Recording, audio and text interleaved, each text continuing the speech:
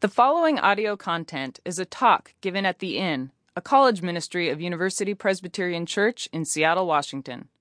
For more information, please visit our website, theinnseattle.org. My name is Ryan, and I work with The Inn as the short-term missions coordinator. Great to see you all. Thanks for coming out tonight. 7 p.m. on a Tuesday night. And you guys are here in the summer pursuing your faith as a community together. That's special. Thanks for coming out, honestly. 7 p.m. in the summer, and you're here. I hope that the Holy Spirit speaks through me to you guys tonight. Let's pray. Lord, you are our everything, and I pray that via what is said tonight, Lord, that would be known. I pray that we would invest in you with our lives, Lord, not in other things. We love you. In your name we pray. Amen. All of my possessions need to be out of my apartment on August 31st. 8-31 is the day my lease is up. One of my current roommates is going to be moving in with his former fiance, now wife. His name is Gray. Congrats to Gray for getting married. The other roommate is looking to live on the east side in Bellevue. It's closer to his work over there. And I am also looking for a new place to stay. The search started. The search continues. I have found nothing so far. Craigslist has been my resource of choice, and it almost did me the deed the other day. Before leaving work, I thought I would check to see if anything had come up new on Craigslist, and I found something. A one bedroom, one bathroom apartment under, the amount that I don't want to spend. And so I zoomed out of work to this place. If I would have left 10 minutes earlier from work, it would have been mine. By the time I had got there, there was already a girl chatting with the landlord, filling out the application. So I did not get that place, but that's okay. There's a lot more places out there on Craigslist. And that's the truth. And there are new ones being advertised every day. I probably sift through like 20 to 40 listings a day. There are plenty. And as I browse more and more apartments and houses online, I see that there are more and more factors to think about when choosing a place to live. Like, do I live with a roommate or do I live alone? Are there two bathrooms in my place, not one? Is it within my budget? Is the place furnished? Does it have an oven? Does it have a refrigerator? Honestly, some places don't. Can I handle living without natural light? Can I handle living in a bathroom? Is there a washer and dryer? When I said bathroom, I meant to say basement. Some bathrooms do have natural light. So many factors, a lot of factors when choosing a place to live, and each one holds some type of weight in my mind as I try to figure out which places to go and check out. But the factor of factors, the one that holds the most weight always, say it with me now, is location. Right?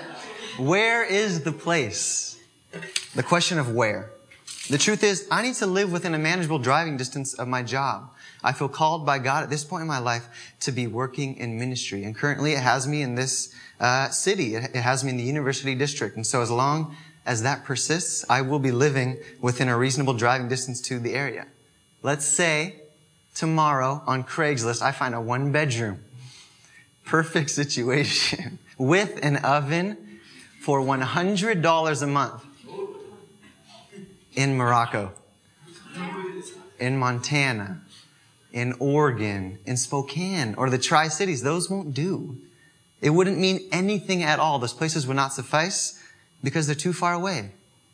As I've already said, the factor of factors is location.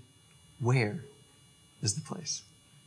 For those of you who don't know, this summer, every single one of our summer inns has focused on the Sermon on the Mount. Which Jesus preached in all of chapters 5, 6, and 7 in the book of Matthew. Boom. Thanks, Kels. We divided it up into 10 parts throughout the summer, and currently we're on the 7th part. Let's take a look at the first section of our text tonight, and I'll get out of the way for you guys. Do not store up for yourselves treasures on earth, where moths and vermin destroy, and where thieves break in and steal. But store up for yourselves treasures in heaven, where moths and vermin do not destroy, and where thieves do not break in and steal. For where your treasure is, there your heart will be also. The eye is the lamp of the body. If your eyes are healthy, your whole body will be full of light. But if your eyes are unhealthy, your whole body will be full of darkness. If then the light within you is darkness, how great is that darkness? No one can serve two masters. Either you will hate the one and love the other, or you will be devoted to the one and despise the other. You cannot serve both God and money. Take it in. That was our Savior speaking. The guy who paid for our blood with his blood. The guy to whom we owe our lives. And he says, you cannot serve both God and money. Maybe in this moment, some of us are thinking that this text does not apply to us in our current stage of life. That the words tonight are going to be insignificant to us. I don't have any money. I'm a student. I'm studying. I don't have a job. Everyone would call me a poor academic, right? Maybe some of us are saying those things right now. If that's you saying that in your head right now, know that this text speaks as much to you who feel that way as much as it does to the wealthiest of us all, to the wealthiest of them all as well.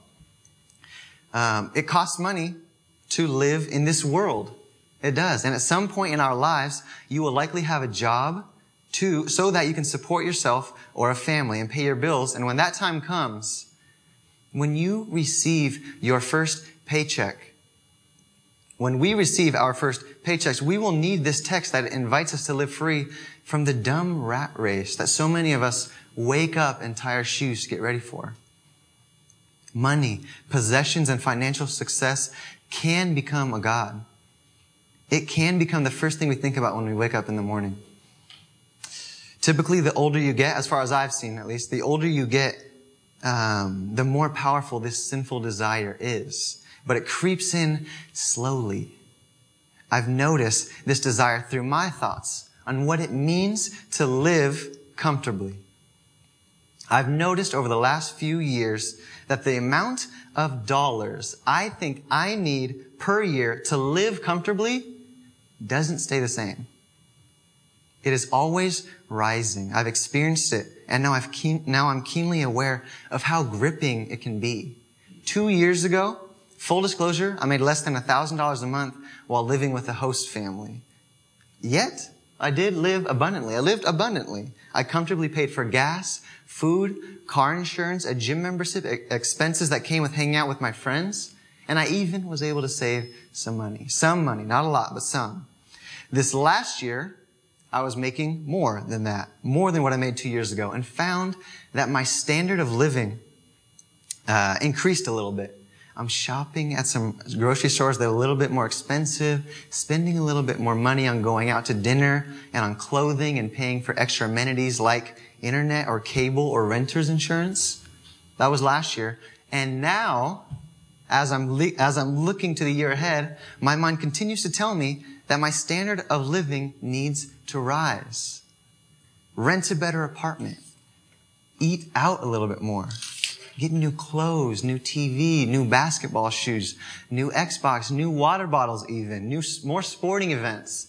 As little as these things may seem, you guys, they're there and they add up. These things aren't innately bad either. They're not innately bad. Water bottles? They're not bad. They're not bad things. But it's these types of small additions that we continue to add to our blueprint of the bare minimum we require for a standard comfortable life. And so each year, each season of life, we'll think that we need more and more money to pay for what we ourselves define as living comfortably. The money becomes our master. We start seeking it out devoutly to ensure we are living at that bare minimum standard of life that we want to live at. It begins to take a lot of real estate in our thoughts. In our free time, we're checking the bank account, and we begin to develop affection for this financial comfort. This is storing up treasures on earth. It can creep into our lives slowly at whatever amount of money we earn. There's no threshold dollar amount that equates to storing up treasures on earth. Excuse me. You're making $50,000 a year. You are now storing up treasures on earth. Make sure to tell your employer to lower your salary a little bit so that you're good with God, so that Jesus is cool with that. Because $50,000 a year, guys, that's storing up treasures on earth. No, it's not like that. It's not like that. That's not how it works, you guys. That's not how it works. Maybe I didn't portray that well enough. It can happen. Storing up treasures on earth can happen to any one of us at whatever amount of money we're making if we're not paying attention. This theme of not being able to serve God and money at the same time came up often in Jesus' teaching. My sources say about 15% of all his words focus on the stewardship of money and possessions, which is more than his teachings on heaven and hell combined. The Gospels, the book of Matthew, Mark, Luke, and John make up 86 pages in my Bible. 13 of those pages are full of teaching on stewardship of money and possessions. Mark 10 says, "Go, sell everything you have and give to the poor, and you will have treasure in heaven. Then come follow me." Matthew 19, "I tell you, it is easier for a camel to go through the eye of a needle than for someone who is rich to enter the kingdom of heaven." In Luke 12, we read, "Sell your possessions and give to the needy. Provide yourselves with a treasure in the heavens that does not fail." In Mark 12, we read, "He said to his disciples, 'Truly, this poor widow put in more than all the contributors to the treasury, for they all put in out of their surplus, but she, out of her poverty, put in all she owned, all she had to live on.'" In Luke 6, we read, "Woe to you who are rich, for you have already received your consolation." Those are just a few. Jesus knows. He knows and speaks of the negative ways in which we can be sucked away by money and successism. And he wants us to live devoid of the gods they can become. And so Jesus, our Messiah, our anointed one, our chosen one, sees the importance of and points us to location, location, location. But not in the same context that we talked about earlier. A context much different than housing and apartments. A context that does not that influences a lot more than just the amount of miles we'll have to drive to work. The word Jesus gives us has to do with the whereabouts of our heart. Let's take a look at the text one more time so that it's fresh in our minds, actually. "Do not store up for yourselves treasures on earth, where moths and vermin destroy, and where thieves break in and steal. But store up for yourselves treasures in heaven, where moths and vermin do not destroy, and where thieves do not break in and steal. For where your treasure is, there your heart will be also." For where your treasure is, there your heart will be also. Our heart is going to follow what we treasure, what we marvel at, what we give our full attention to. When I say heart, I'm not referring to the organ, the blood pumping organ. I'm referring to everything that encompasses who we are. That's what our heart is. Take money and possessions, for example. Let's pretend they're our treasure for the moment. Everything that encompasses who we are will scream money and possessions. Our conversations will revolve around recent and future purchases. Jobs will be meant solely for acquiring wealth. Our thoughts will be meant solely for acquiring wealth. What's important to us, our spending habits, the ways we entertain ourselves, our free time, our character, and our purpose in life will all stem from what we treasure. Knowing all this, Jesus advises us to store up treasures in heaven, where moths and vermin cannot destroy, and where thieves cannot break in and steal. Everything on this earth expires. It decays. There is nothing on this earth right now that is eternal. It doesn't bring us the security like we believe it does, but rather security is opposite, anxiety. Anxiety that causes us to only want more. We are at this constant war with the expiration of things in our lives that we can never truly, really find rest or peace. And so as the location of our hearts pairs with the location of our treasures, and if our treasures are on the earth, are our hearts going to be destroyed along with those treasures? Physically, I don't think so. But spiritually and emotionally, oh yeah. I totally believe that. The good news, though, is that Jesus offers every one of us the opportunity not to think about that question. There's only one giver of rest and peace, and he is suggesting us to store up treasures in heaven where nothing can be destroyed. Don't we want our hearts in that location? Don't we want our conversations, our jobs, our thoughts, what's important to us, our spending habits, the way we spend our free time, our purpose in life to stem from that indestructible eternity? That's where I want my heart to be from. Ask yourself, where do you want your heart?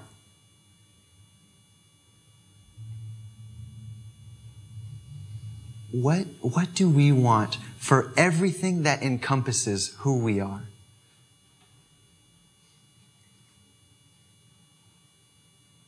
Imagine how childlike we would all be if we stored our hearts in heaven from the beginning of our lives. The calluses that remain on my heart, and maybe some of yours, from the destruction and decay of the world would not be there had I not set my treasure on things of this world, which I definitely have done and still do at times today. And so the question becomes, how do we store up treasures in heaven and not treasures on earth? And the answer is by giving. The answer is by giving. Give out of the little that we have. Definitely give out of the abundance that we have. The act of giving tells God we are not attached to our money. And if we are attached to our money when we're giving, continue to give. And we'll find that we'll become less and less attached as we realize we really don't need that much money to live what we see as a comfortable life. Dale Bruner, theologian, one of the smartest guys in this world concerning this stuff, says the most concrete, practical way to store up treasures in heaven is to make the life move of economic divestment and then to invest it in the poor. Take away from yourself, divest it, and give it to the poor. Invest it in the poor. Here are some practical ways to do that. Buy some granola bars to keep in your backpack, to keep in your car. Costco sells granola bars, a lot of them for a really cheap price. This way, every time you pass someone on the street, anytime you pass someone before going on the freeway, you won't have to say, "Sorry, man, I got nothing." Introduce yourself to someone waiting outside a grocery store. Ask them if they want something to eat. A pizza stick is not that much, you guys. And they're not going to ask for hundreds of dollars of food. There's always someone waiting outside of that Safeway. I don't know if you guys have been there before. Introduce yourself to him or her. Ask them if they need something. Go to REI. I bought a small tarp for $3. I went there during the REI sale. I'm not sure how much these tarps cost now. But during the sale, there was a tarp maybe like 6 feet by 10 feet for $3. And I bought some of them knowing that, and I'm not trying to like push myself up by telling you guys this, but knowing that, we're in Seattle. We know what happens here in Seattle. And for those who aren't under a roof when they want to be, it probably sucks at times, you know? Tarps, whether we know it or not, are huge. Socks as well. Jeff Lilly is the president of Union Gospel Mission. And Jeff Lilly spoke at UPC one time. And he was speaking about the poor.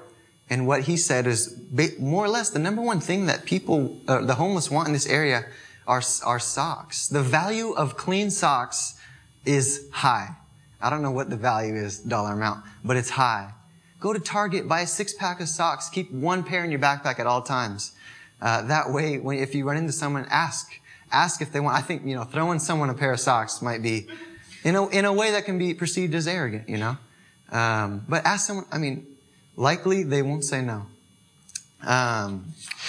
Okay. The point of all this, of course, is to build up treasures in heaven, getting rid of the money that we have, and also building relationship. Remember, we're called to do things like this, for multiple reasons. Chapter 1 might be giving to someone. Chapter 2 might be learning what their name is the next time you see them. Chapter 3, weeks down the road. Maybe it's hours down the road. Maybe it's months down the road.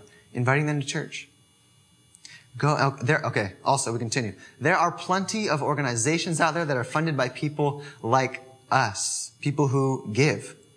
Go watch I watched a YouTube video last night of a guy who had never communicated with anyone in his life because he was mute, he was deaf, and he did not know sign language. All he has are the thoughts in his head. That's all he has. Not writing them down, no hearing, no listening, no communicating at all. And someone came to this boy's village, and many villages around it, and invited all these people who were deaf and mute to come to a class to learn sign language. And he was, at 15 years old, he was able to communicate for the first time in his life. Anything. Even hello. Like, what does that feel like? I don't know. But no, all that to say, there are organizations out there that need money to do stuff like this.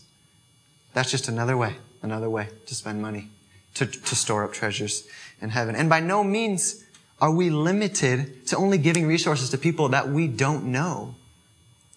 There are countless creative ways to store up treasures in heaven by blessing your friends who are likely students, who aren't earning much. And I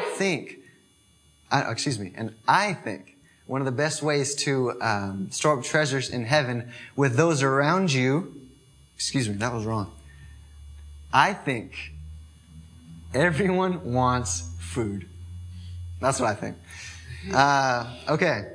Everyone needs food, right? Everyone needs food during the day. One time I was at Fix Coffee House. That's my place. I love that coffee place. It's in Green Lake. I don't know what I was doing. I was probably doing some work or reading. George Hinman, who is the pastor of this church, the head pastor of this church, came up to me and asked me, Ryan, do you want a salmon Caesar salad? I'm like, what? I would love one. Like, thank you so much. I had no idea he was even there. Apparently he goes to that place a lot. Every Friday he goes. Go every Friday to that place. Every Friday, George goes. I'm kidding. Out of the blue, he asked me if I wanted something to eat.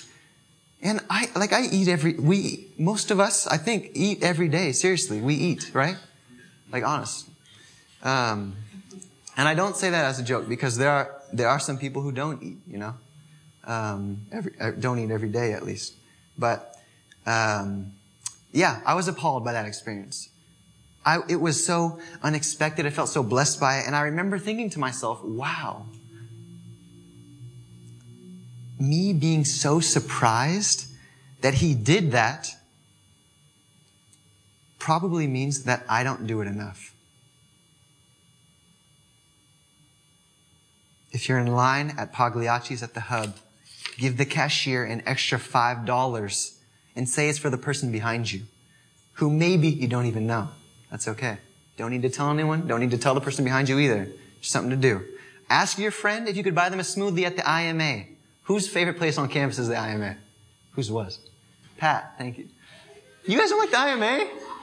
For the UWers. It is a long ways away. Okay, that's beside the point. Buy a smoothie for someone when you leave the IMA. Make an extra Pop-Tart in the morning and leave it on the table with a note saying, bless you, or for whoever is living at your house. Hey, guess what? You can do the same thing with a muffin. Do it with a muffin as well. Send a text out to the people you live with and say that you're making extra food tonight and would love if anyone would join you. Great on weekends for those of you who live in fraternities and sororities. Sending a text out to 7 people saying, hey, I'm making 2 extra plates of spaghetti. If anyone wants it, come by. That's storing up treasures in heaven. Tell your friend who drives people a lot that you'd love to put $15 in their tank. Let's say you knew a friend. Here's another example. Let's say you knew a friend who was struggling financially, truly. They never went out to get froyo with you. They never wanted to go to movies with you. They never ate out at all. They never wanted to go get bubble tea with you after the inn. They never wanted to go on weekend trips to Portland for whatever reason. Whatever you guys are doing, that person does not want to because they had to be careful with their money. Truly, they did. What would it look like if that person found an envelope? And it takes some discernment to really know who is in need of money, right? Like it takes some discernment. But what would it look like if that person found a $20 bill in an envelope in their backpack? Our $20 bill in someone else's backpack who really needed it more than we did. You don't have to say it's from you.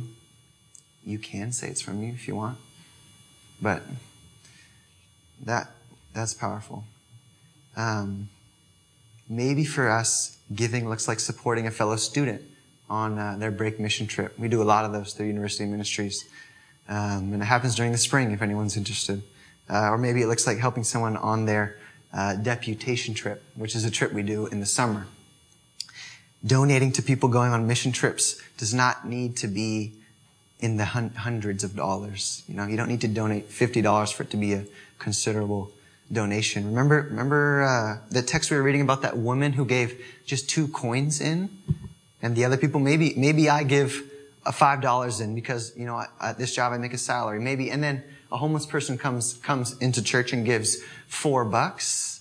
You guys, God doesn't, it's not just the surface level amount. That person gave $4 of maybe the $8 they had total.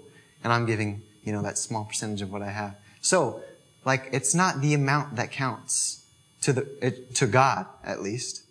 You give $10 to someone who's going on a mission trip,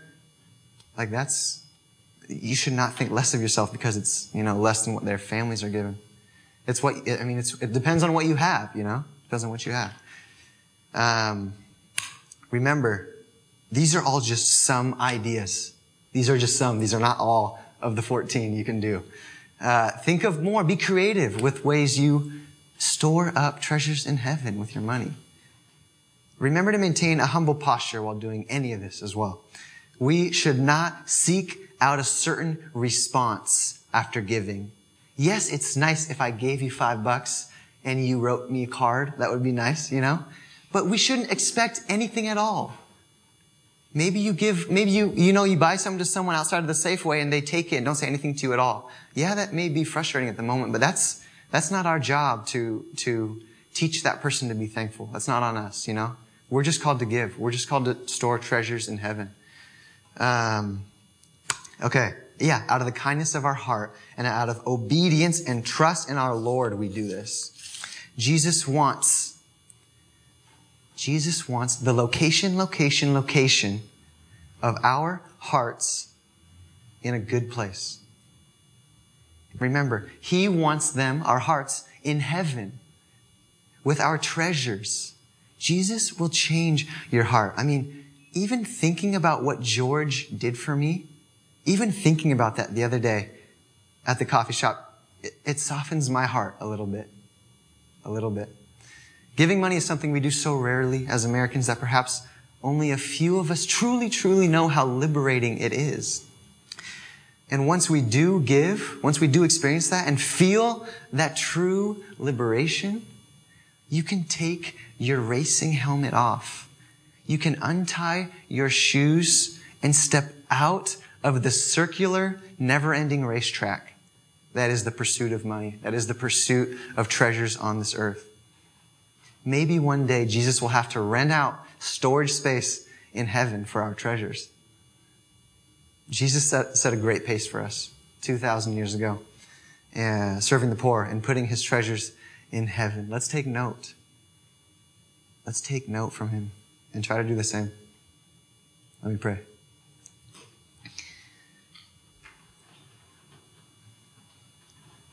Lord, how great it is that You can speak through any of us, Lord. you can speak through all of us who are sinful, Lord, who have troubles in life, Lord, and who are guilty, those of us who are shameful, Lord. You look past that and speak through us. And I pray that each person here tonight would know that they are capable of speaking your words, Lord. Sometimes it doesn't even mean saying anything at all. Sometimes it means just giving, Lord. And so I pray that each one of us, maybe starting today, maybe continuing today, would truly feel the liberation, the freedom that it is, Lord, to store up treasures in heaven, to give you the money that we have, Lord. We love you. In your name we pray.